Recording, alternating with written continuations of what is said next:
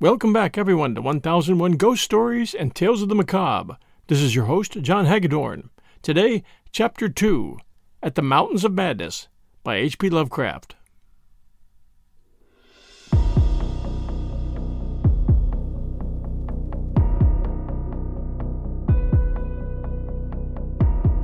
Popular imagination, I judge, responded actively to our wireless bulletins of lakes start northwestward into regions never trodden by human foot or penetrated by human imagination, though we did not mention his wild hopes of revolutionizing the entire sciences of biology and geology. His preliminary sledging and boring journey of January 11th to 18th with Pabadie and 5 others, marred by the loss of 2 dogs in an upset when crossing one of the great pressure ridges in the ice, had brought up more and more of the Archean slate, and even I was interested by the singular profusion of evident fossil markings in that unbelievably ancient stratum. These markings, however, were of very primitive life forms involving no great paradox, except that any life forms should occur in rock as definitely Precambrian, as this seemed to be. Hence, I still failed to see the good sense of Lake's demand for an interlude in our time-saving program, an interlude requiring the use of all 4 planes, many men, and the whole of the expedition's mechanical apparatus. I did not, in the end, veto the plan, though I decided not to accompany the northwestward party despite Lake's plea for my geological advice. While they were gone, I would remain at the base with Pabadie and 5 men and work out final plans for the eastward shift. In preparation for this transfer, one of the planes had begun to move up a good gasoline supply from McMurdo Sound, but this could wait temporarily. I kept with me 1 sledge and 9 dogs, since it is unwise to be at any time without possible transportation in an utterly tenantless world of eon-long death. Lake's sub-expedition into the unknown, as everyone will recall, sent out its own reports from the shortwave transmitters on the plains, these being simultaneously picked up by our apparatus at the southern base and by the Arkham at McMurdo Sound, whence they were relayed to the outside world on wavelengths up to 50 meters. The start was made January 22nd at 4 a.m., and the first wireless message we received came only 2 hours later, when Lake spoke of descending and starting a small-scale ice melting and bore at a point some 300 miles away from us. 6 hours after that, a second and very excited message told of the frantic, beaver-like work whereby a shallow shaft had been sunk and blasted, culminating in the discovery of slate fragments with several markings approximately like the one which had caused the original puzzlement. 3 hours later, a brief bulletin announced the resumption of the flight in the teeth of a raw and piercing gale, and when I dispatched a message of protest against further hazards, Lake replied curtly that his new specimens made any hazard worth taking. I saw that his excitement had reached the point of mutiny, and that I could do nothing to check his headlong risk of the whole expedition's success, but it was appalling to think of his plunging deeper and deeper into that treacherous and sinister white immensity of tempests and unfathomed mysteries which stretched off for some 1,500 miles to the half-known, half-suspected coastline of Queen Mary and Knox Lands. Then, in about an hour and a half more, came that doubly excited message from Lake's moving plane, which almost reversed my sentiments and made me wish I had accompanied the party. 10:50 p.m., on the wing, after snowstorm, have spied mountain range ahead, higher than any hitherto seen. May equal Himalayas, allowing for height of plateau. Probable latitude 76:15, longitude 113, 10 degrees east. Reach as far as can see to right and left. Suspicion of 2 smoking cones. All peaks black and bare of snow. Gale blowing off them impedes navigation. After that, Pabadie, the men, and I hung breathlessly over the receiver. Thought of this titanic mountain rampart 700 miles away inflamed our deepest sense of adventure, and we rejoiced that our expedition, if not ourselves, had been its discoverers. In half an hour, Lake called us again. Moulton's plane forced down on plateau and foothills, but nobody hurt and perhaps can repair. Shall transfer essentials to other 3 for return or further moves if necessary, but no more heavy plane travel needed just now. Mountains surpass anything in imagination. Am going up scouting in Carroll's plane, with all weight out. You can't imagine anything like this. Highest peaks must go over 35,000 feet. Everest out of the running. Atwood to work out height with theodolite, while Carroll and I go up. Probably wrong about cones, where formations look stratified, possibly Precambrian slate with other strata mixed in. Queer skyline effects, regular sections of cubes clinging to highest peaks. Whole thing marvelous in red-gold light of low sun, like land of mystery in a dream or gateway to forbidden world of untrodden wonder. Wish you were here to study. Though it was technically sleeping time, not one of us listeners thought for a moment of retiring. It must have been a good deal the same at McMurdo Sound, where the supply catch and the Arkham were also getting the messages. For Captain Douglas gave out a call congratulating everybody on the important find, and Sherman, the catch operator, seconded his sentiments. We were sorry, of course, about the damaged aeroplane, but hoped it could be easily mended. Then, at 11 p.m., came another call from Lake. Up with Carroll over highest foothills. Don't dare try really tall peaks in present weather, but shall later. Frightful work climbing, and hard going at this altitude, but worth it. Great range fairly solid, hence can't get any glimpses beyond. Main summits exceed Himalayas, and very queer range looks like Precambrian slate, with plain signs of many other upheaved strata. Was wrong about volcanism. Goes farther in either direction than we can see. Swept clear of snow above 21,000 feet. Odd formations on slopes of highest mountains. Great low square blocks with exactly vertical sides and rectangular lines of low vertical ramparts, like the old Asian castles clinging to steep mountains in Roerich's paintings. Impressive from a distance. Flew close to some, and Carroll thought they were formed of smaller separate pieces, but that is probably weathering. Most edges crumbled and rounded off as if exposed to storms and climate changes for millions of years. Parts, especially upper parts, seemed to be of lighter colored rock than any visible strata on slopes proper, hence of evidently crystalline origin. Close flying shows many cave mouths, some unusually regular in outline, square or semicircular. You must come and investigate. Think I saw a rampart squarely on top of one peak. Height seems about 30,000 to 35,000 feet. Am up 21,500 myself, in devilish, gnawing cold. Wind whistles and pipes through passes, and in and out of caves, but no flying danger so far. From then on, for another half hour, Lake kept up a running fire of comment, and expressed his intention of climbing some of the peaks on foot. I replied that I would join him as soon as he could send a plane, and that Pabody and I would work out the best gasoline plan, just where and how to concentrate our supply in view of the expedition's altered character. Obviously, Lake's boring operations, as well as his aeroplane activities, would require a great deal for the new base which he planned to establish at the foot of the mountains, and it was possible that the eastward flight might not be made, after all, this season. In connection with this business, I called Captain Douglas and asked him to get as much as possible out of the ships and up the barrier with the single dog team we had left there. A direct route across the unknown region between Lake and McMurdo Sound was what we really ought to establish. We'll return with our story right after these sponsor messages. Say goodbye to your credit card rewards. Greedy corporate mega stores, led by Walmart and Target, are pushing for a law in Congress to take away your hard-earned cash back and travel points to line their pockets. The Durbin-Marshall credit card bill would enact harmful credit card routing mandates that would end credit card rewards as we know it. If you love your credit card rewards, tell your lawmakers, hands off my rewards. Tell them to oppose the Durbin-Marshall credit card bill. And now back to our story. Luke called me later to say that he had decided to let the camp stay where Moulton's plane had been forced down, and where repairs had already progressed somewhat. The ice sheet was very thin, with dark ground here and there visible, and he would sink some borings and blasts at that very point before making any sledge trips or climbing expeditions. He spoke of the ineffable majesty of the whole scene, and the queer state of his sensations at being in the lee of vast, silent pinnacles whose ranks shot up like a wall, reaching the sky at the world's rim. Atwood's theodolite observations had placed the height of the 5 tallest peaks at from 30,000 to 34,000 feet.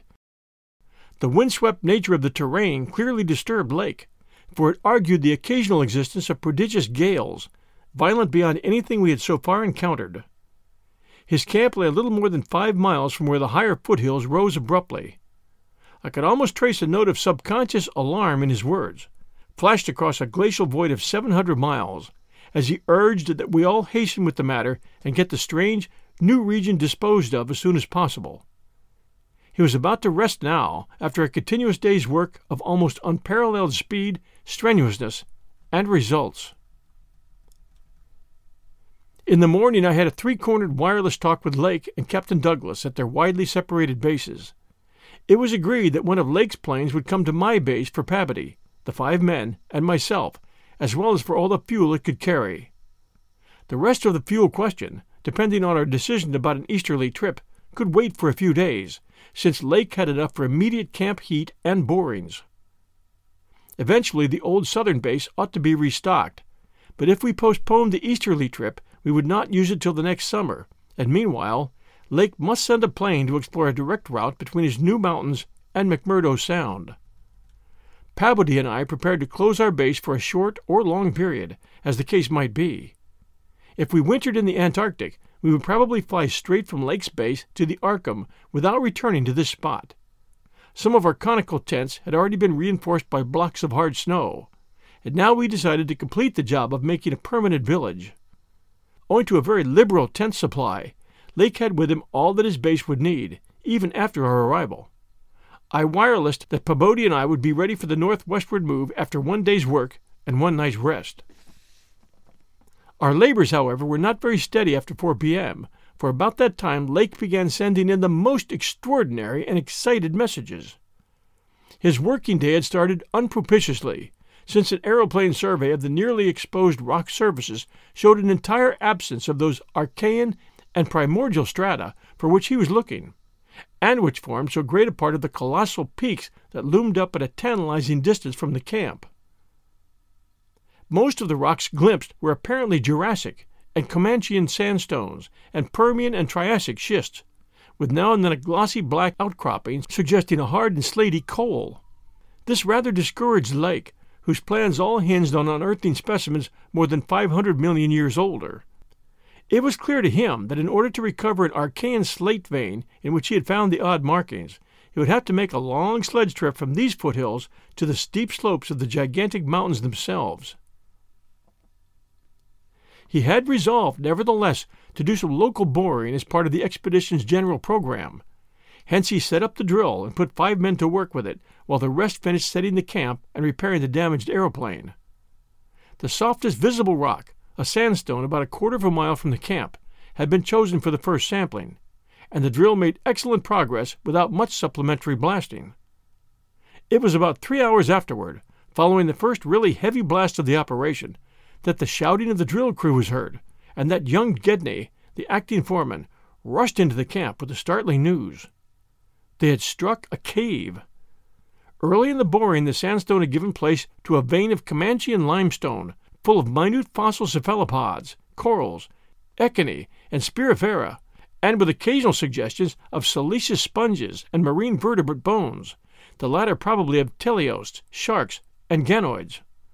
This in itself was important enough, as affording the first vertebrate fossils the expedition had yet secured. But when shortly afterward the drill head dropped through the stratum into apparent vacancy, a wholly new and doubly intense wave of excitement spread among the excavators. A good-sized blast had laid open the subterranean secret, and now, through a jagged aperture perhaps 5 feet across and 3 feet thick, there yawned before the avid searchers a section of shallow limestone hollowing worn more than 50 years ago by the trickling groundwaters of a bygone tropic world. The hollowed layer was not more than 7 or 8 feet deep, but extended off indefinitely in all directions, and had a fresh, slightly moving air which suggested its membership in an extensive subterranean system.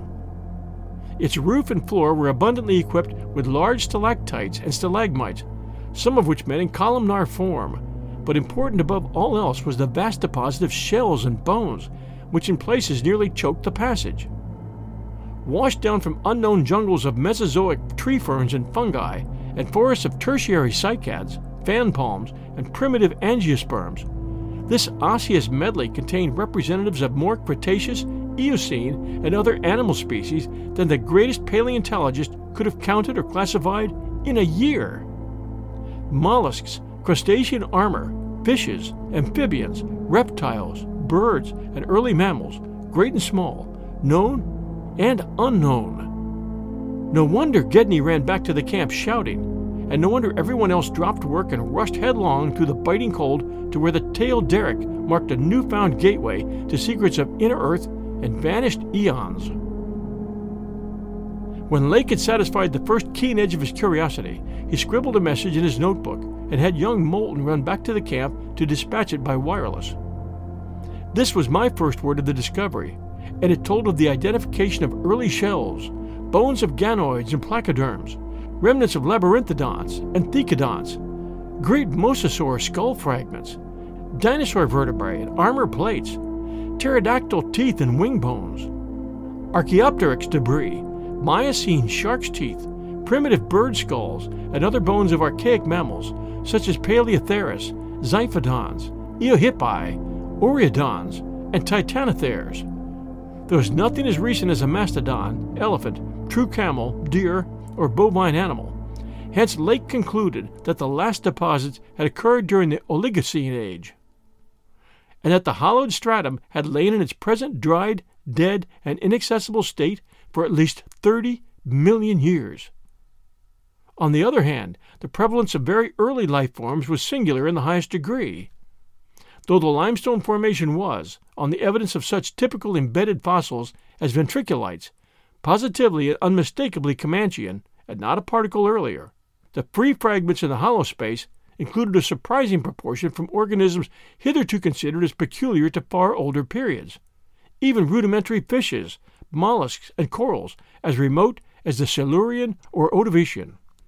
The inevitable inference was that in this part of the world there had been a remarkable and unique degree of continuity between the life of over 300 million years ago and that of only 30 million years ago. How far this continuity had extended beyond the Oligocene age, when the cavern was closed, was of course past all speculation.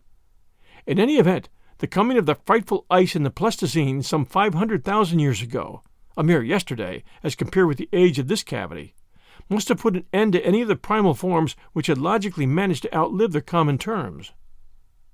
Lake was not content to let his first message stand, but had another bulletin written and dispatched across the snow to the camp before Moulton could get back. After that, Moulton stayed at the wireless in one of the planes, transmitting to me and to the Arkham for relaying to the outside world the frequent postscripts which Lake sent him by a succession of messengers. Those who followed the newspapers will remember the excitement created among men of science by that afternoon's reports which have finally led, after all these years, to the organization of that very Starkweather Moor expedition which I am so anxious to dissuade from its purposes. I had better give the messages literally as Lake sent them, and as our base operator McTeague translated them from the pencil shorthand. Fowler makes discovery of highest importance in sandstone and limestone fragments from blasts. Several distinct triangular striated prints, like those in Archean slate, proving that source survived from over 600 million years ago to Comanchean times without more than moderate morphological changes and decrease in average size. Comanchean prints apparently more primitive or decadent, if anything, than older ones. Emphasize importance of discovery and press. Will mean to biology what Einstein has meant to mathematics and physics. Joins up with my previous work and amplifies conclusions. Appears to indicate, as I suspected, that Earth has seen whole cycle or cycles of organic life before a known one that begins with Archaeozoic cells.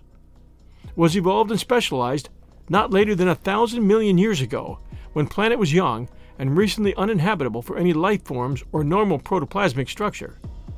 Question arises when, where, and how development took place. Later, examining certain skeletal fragments of large land and marine saurians and primitive mammals, find singular local wounds or injuries to bony structure not attributable to any known predatory or carnivorous animal of any period, of two sorts, straight, penetrant bores, and apparently hacking incisions. 1 or 2 cases of cleanly severed bones. Not many specimens affected. Have sent into camp for electric torches. Will extend search area underground by hacking away stalactites. Still later, have found peculiar soapstone fragment about 6 inches across and 1.5 inches thick, wholly unlike any visible local formation, greenish, but no evidences to place its period. has curious smoothness and irregularity, shaped like five-pointed star with tips broken off, at signs of other cleavage at inward angles and in center of surface. Small, smooth depression in center of unbroken surface. Arouses much curiosity as to source and weathering. Probably some freak of water action. Carroll, with magnifier, thinks he can make out additional markings of geologic significance. Groups of tiny dots in regular patterns. Dogs growing uneasy as we work and seem to hate this soapstone. Must see if it has any peculiar odor. We'll report again when Mills gets back with light and we start on underground area. 10:15 p.m. Important discovery. Orendorf and Watkins, working underground at 9:45 with light, found monstrous barrel-shaped fossil of wholly unknown nature, probably vegetable unless overgrown specimen of unknown marine radiata. Tissue evidently preserved by mineral salts. Tough as leather, but astonishing flexibility retained in places. Marks of broken off parts at ends and around sides. 6 feet end to end, 3 5/10 feet central diameter, tapering to 1 foot at each end. Like a barrel with 5 bulging ridges in place of staves. Lateral breakages, as of finished stalks, are at equator in middle of these ridges. In furrows between ridges are curious growths, combs or wings that fold up and spread out like fans. All greatly damaged but one, which gives almost 7-foot wingspread. Arrangement reminds one of certain monsters of primal myth, especially fabled elder things in Necronomicon. These wings seem to be membranous, stretched on framework of glandular tubing. Apparent minute orifices in frame tubing at wingtips. Ends of body shriveled, giving no clue to interior or to what has been broken off there.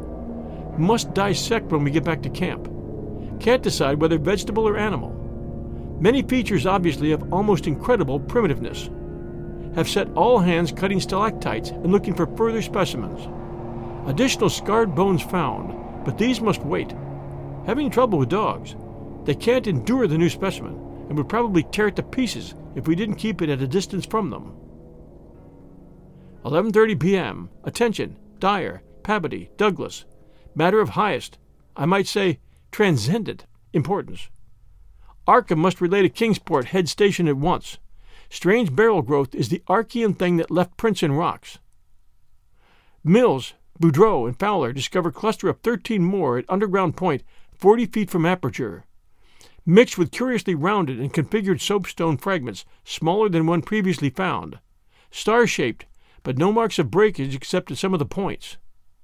Of organic specimens, 8 apparently perfect, with all appendages. Have brought all to surface, leading off dogs to distance. They cannot stand the things. Give close attention to description and repeat back for accuracy. Papers must get this right. Objects are 8 feet long all over. 6 foot, 5-ridged barrel torso, 3 5/10 feet central diameter, 1 foot end diameters. Dark gray, flexible, and infinitely tough. 7-foot membranous wings of same color, found folded, spread out of furrows between ridges. Wing framework tubular or glandular, of lighter gray, with orifices at wingtips. Spread wings have serrated edge. Around equator, one at central apex of each of the 5 vertical, stave-like ridges, are 5 systems of light gray flexible arms or tentacles, found tightly folded to torso, but expansible to maximum length of over 3 feet. Like arms of primitive crinoid. Single stalks 3 inches diameter branch after 6 inches into 5 substalks, each of which branches after 8 inches into small tapering tentacles or tendrils, giving each stalk a total of 25 tentacles. At top of torso blunt, bulbous neck of lighter gray, with gill-like suggestions, holds yellowish, 5-pointed starfish-shaped apparent head, covered with 3-inch wiry cilia of various prismatic colors. Head thick and puffy, about 2 feet point to point, with 3-inch flexible yellowish tubes projecting from each point. Slit in exact center of top, probably breathing aperture. At end of each tube is spherical expansion, where yellowish membrane rolls back on handling to reveal glassy, red-irised globe, evidently an eye. 5 slightly longer reddish tubes start from inner angles of starfish-shaped head and end in sac-like swellings of same color, which, upon pressure, open to bell-shaped orifices 2 inches maximum diameter and lined with sharp, white tooth-like projections, probably mouths. All these tubes, cilia, and points of starfish head found folded tightly down, tubes and points clinging to bulbous neck and torso. Flexibility surprising, despite vast toughness. At bottom of torso, rough but dissimilarly functioning counterparts of head arrangements exist. Bulbous light gray pseudo-neck, without gill suggestions, holds greenish 5-pointed starfish arrangement. Tough, muscular arms, 4 feet long and tapering from 7 inches diameter at base to about 2 5/10 at point.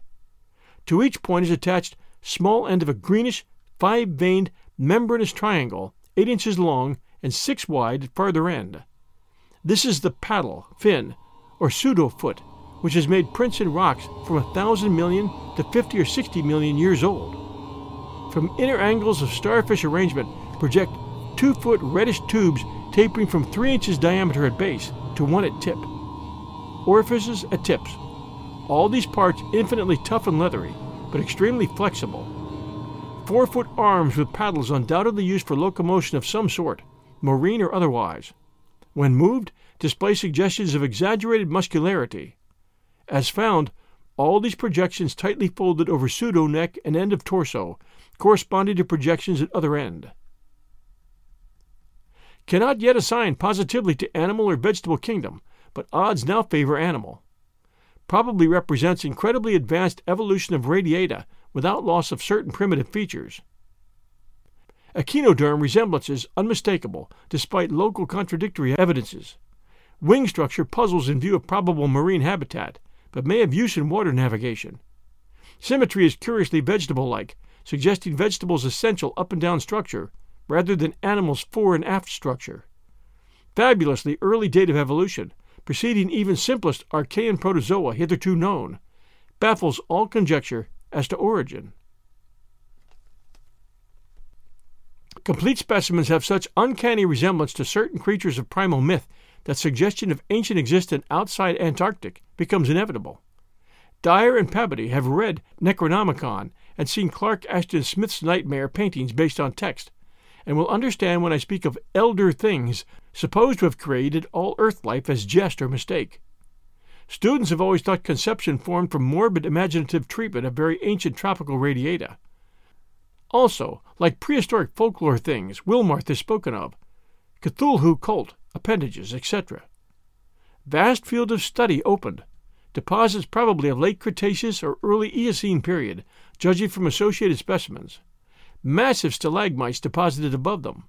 Hard work hewing out, but toughness prevented damage. State of preservation miraculous, evidently owing to limestone action. No more found so far, but will resume search later. Job now to get 14 huge specimens to camp without dogs, which bark furiously and can't be trusted near them. With 9 men, 3 left to guard the dogs, we ought to manage the 3 sledges fairly well. The wind is bad. Must establish plane communication with McMurdo Sound and begin shipping material. But I've got to dissect one of these things before we take any rest. Wish I had a real laboratory here. Dyer better kick himself for having tried to stop my westward trip. First the world's greatest mountains, and then this. If this last isn't the high spot of the expedition, I don't know what is. We're made scientifically. Congrats, Peabody, on the drill that opened up the cave. Now will Arkham please repeat description? The sensations of Peabody and myself at receipt of this report were almost beyond description, nor were our companions much behind us in enthusiasm. McTeague, who had hastily translated a few high spots as they came from the droning receiving set, wrote out the entire message from his shorthand version as soon as Lake's operator signed off. All appreciated the epoch-making significance of the discovery, and I sent Lake congratulations as soon as the Arkham's operator had repeated back the descriptive parts as requested, and my example was followed by Sherman from his station at the McMurdo Sound supply catch, as well as by Captain Douglas of the Arkham. Later, as head of the expedition, I added some remarks to be relayed through the Arkham to the outside world.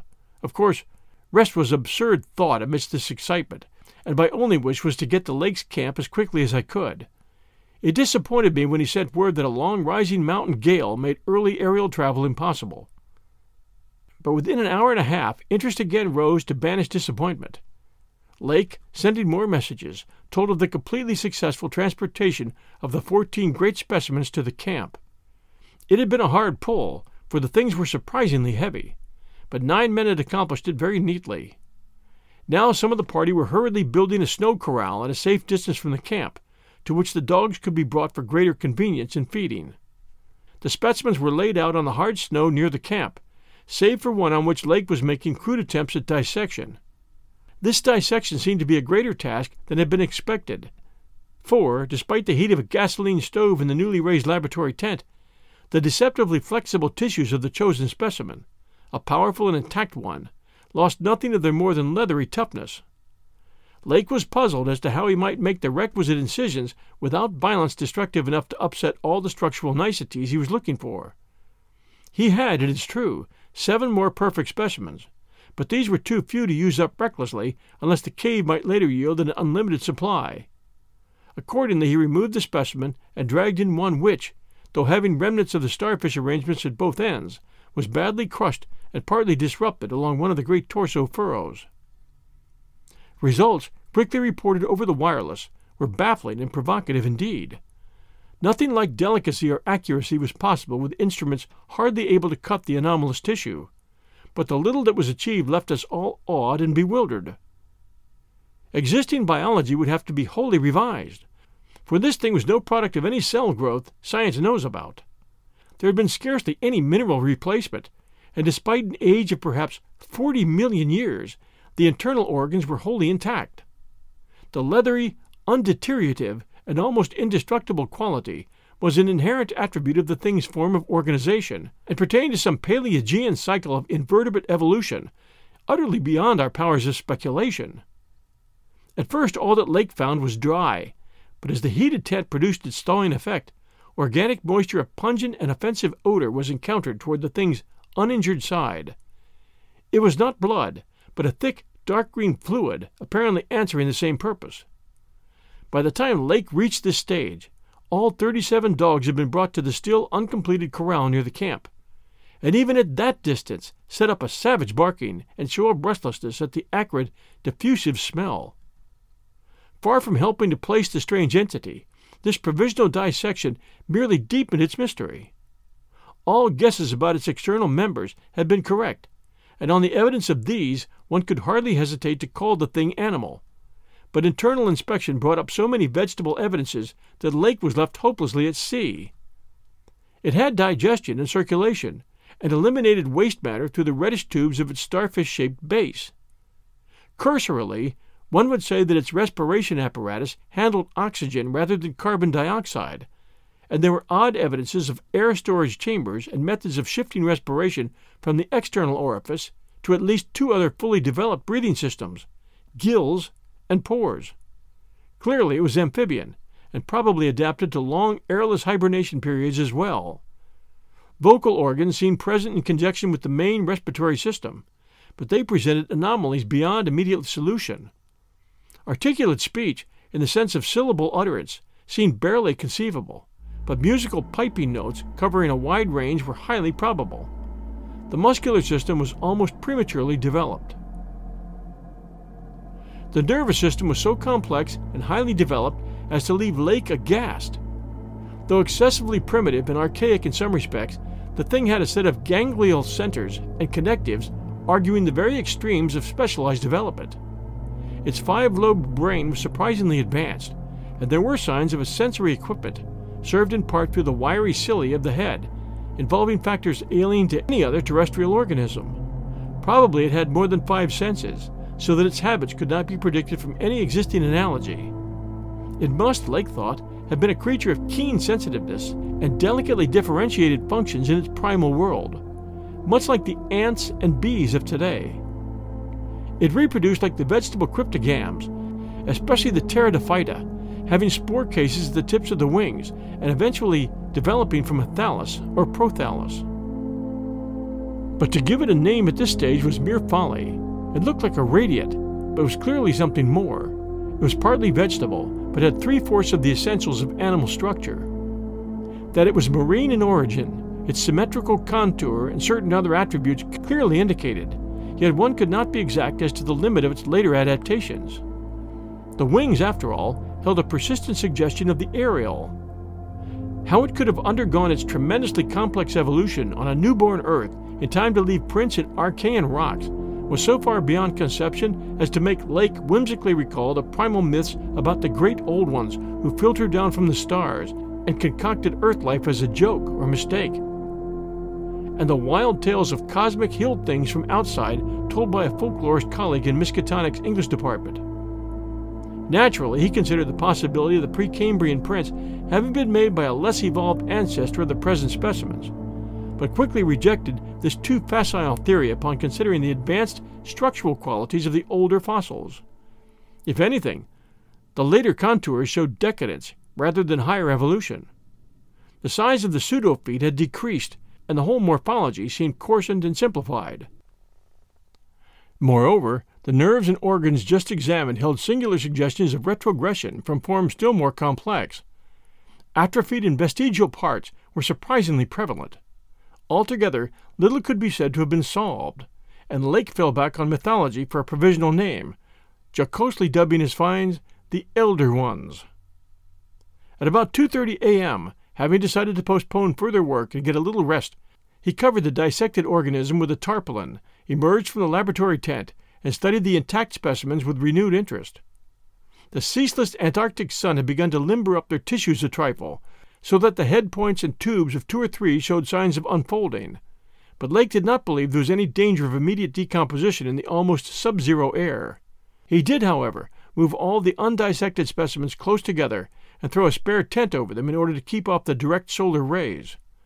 That would also help to keep their possible scent away from the dogs, whose hostile unrest was really becoming a problem, even at their substantial distance, and behind the higher and higher snow walls which an increased quota of the men were hastening to raise around their quarters. He had to weight down the corners of the tent cloth with heavy blocks of snow to hold it in place amidst the rising gale, for the Titan Mountains seemed about to deliver some gravely severe blasts. Early apprehensions about sudden Antarctic winds were revived, and under Atwood's supervision, precautions were taken to bank the tents, new dog corral, and crude aeroplane shelters with snow on the mountainward side. These latter shelters, begun with hard snow blocks during odd moments, were by no means as high as they should have been, and Lake finally detached all hands from other tasks to work on them. It was after 4 when Lake at last prepared to sign off and advised us all to share the rest period his outfit would take when the shelter walls were a little higher. He held some friendly chat with Pabodie over the ether, and repeated his praise of the really marvelous drills that had helped him make his discovery. Atwood also sent greetings and praises. I gave Lake a warm word of congratulations, owning up that he was right about the western trip, and we all agreed to get in touch by wireless at 10 in the morning. If the gale was then over, Lake would send a plane for the party at my base. Just before retiring, I dispatched a final message to Arkham with instructions about toning down the day's news for the outside world, since the full details seemed radical enough to rouse a wave of incredulity until further substantiated. Thus ends Chapter 2 of At the Mountains of Madness by H.P. Lovecraft. Chapter 3 arrives next Sunday night at 6 p.m. Eastern Time. We do appreciate reviews, so if you have a chance, especially if you're an Apple listener, please do send a review for 1001 Ghost Stories and Tales of the Macabre. We would appreciate that very much. Also, if any of your friends are H.P. Lovecraft fans, please do share our show with them. Thank you. This is your host and storyteller, John Hagedorn. This is 1001 Ghost Stories and Tales of the Macabre. We'll return next Sunday night at 6 p.m. Eastern Time. Until then, everyone, stay safe, and we'll be back soon.